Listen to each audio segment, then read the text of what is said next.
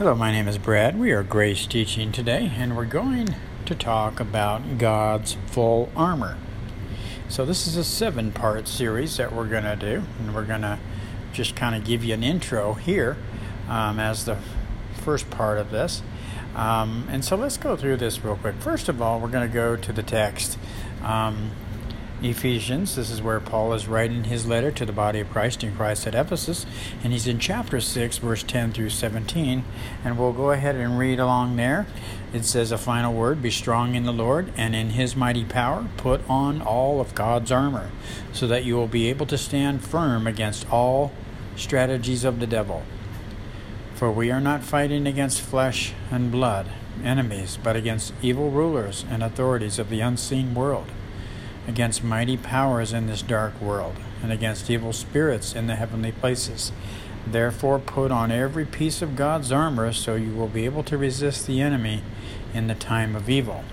Then after the battle, you will still be standing firm. Stand your ground, putting on the belt of truth, and the body armor of God's righteousness. For shoes, put on the peace that comes from the good news, so that you will be fully prepared. In addition to all of these, hold up the shield of faith to stop the fiery arrows of the devil. Put on salvation as your helmet, and take the sword of the Spirit, which is the Word of God. Okay, so there's a few things we want to take a look at here, first of all. A final word. Be strong in the Lord and his mighty power.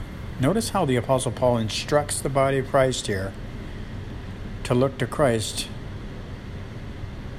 to live from his life-giving spirit, and to not live for him. You see, when he says be strong in the Lord, that just means to not trust in self, but to look to Christ as our very strength, okay, and his power. First of all, that's the first thing we want to take a look at in verse 10. The second thing we want to take a look at is put on all of God's armor, so that you will be able to stand firm against all the strategies of the devil. Okay? And so to put on God's armor is to recognize that it's already on if you're in Christ.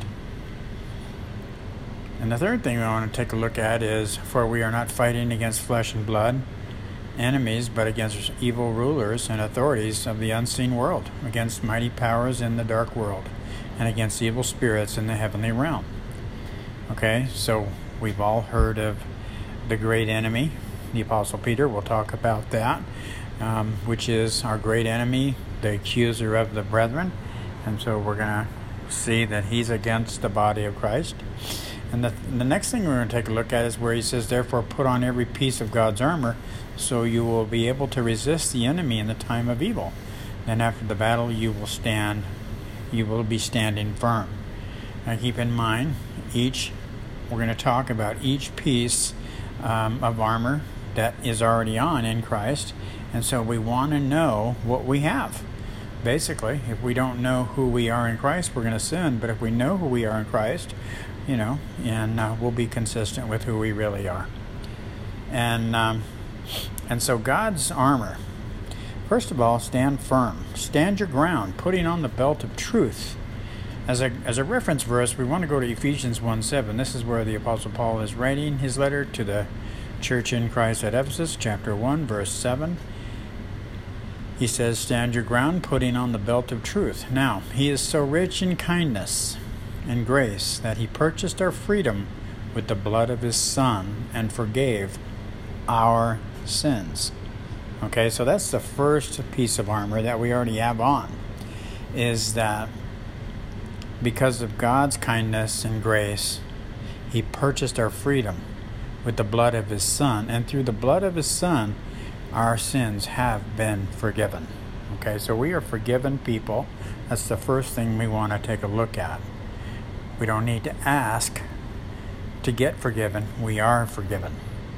The next piece of armor that Paul's going to talk about is in Romans 3:24, which is the body armor of God's righteousness. And I'm reading from the NIRV version, which says, the free gift of God's grace makes all of us right with him. Christ Jesus paid the price to set us free. Now keep in mind, Jesus died for sins, but he rose from the dead to make people right with God. And so we are always right with the Father. This is our breastplate of righteousness. This is where we approach our Heavenly Father as children of God, to all who believed in him, to them who received Jesus Christ as our personal Savior and Lord. God has given us the right to be called his children. And so now, given the right to be his children, we are also placed in a right position in him, with him, through his Son. The next thing we want to take a look at as a reference verse is God made him who had no sin to be sin for us, so that in him we might become the righteousness of God. That's 2 Corinthians 5:21. And so God made him who had no sin to be sin, so in him we might become the righteousness of God. The word righteousness means to be right in God's sight. Okay? And so God's armor for shoes, put on that peace that comes from the good news so that you will be fully prepared. Okay? So the peace with God and the peace of God is what we're really talking about. John 14:27 tells us that Jesus says this. He says, "Peace I leave with you, peace I give to you, not as the world gives do I give to you. So let not your hearts be troubled, and don't be afraid." Ephesians 2:14, the Apostle Paul says, "Christ himself is our peace." So that's the peace of God. And so we have the peace of God. But how about peace with God?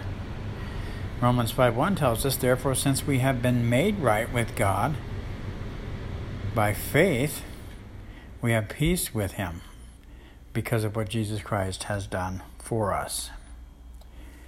And again, God's armor, in addition to all of these, hold up the shield of faith to stop the fiery arrows of the devil. Romans 12:3, "The Lord is our strength." The Apostle Paul gives us a warning to not think of ourselves any higher than we ought, meaning we're not to see ourselves as the strength of the Christian life.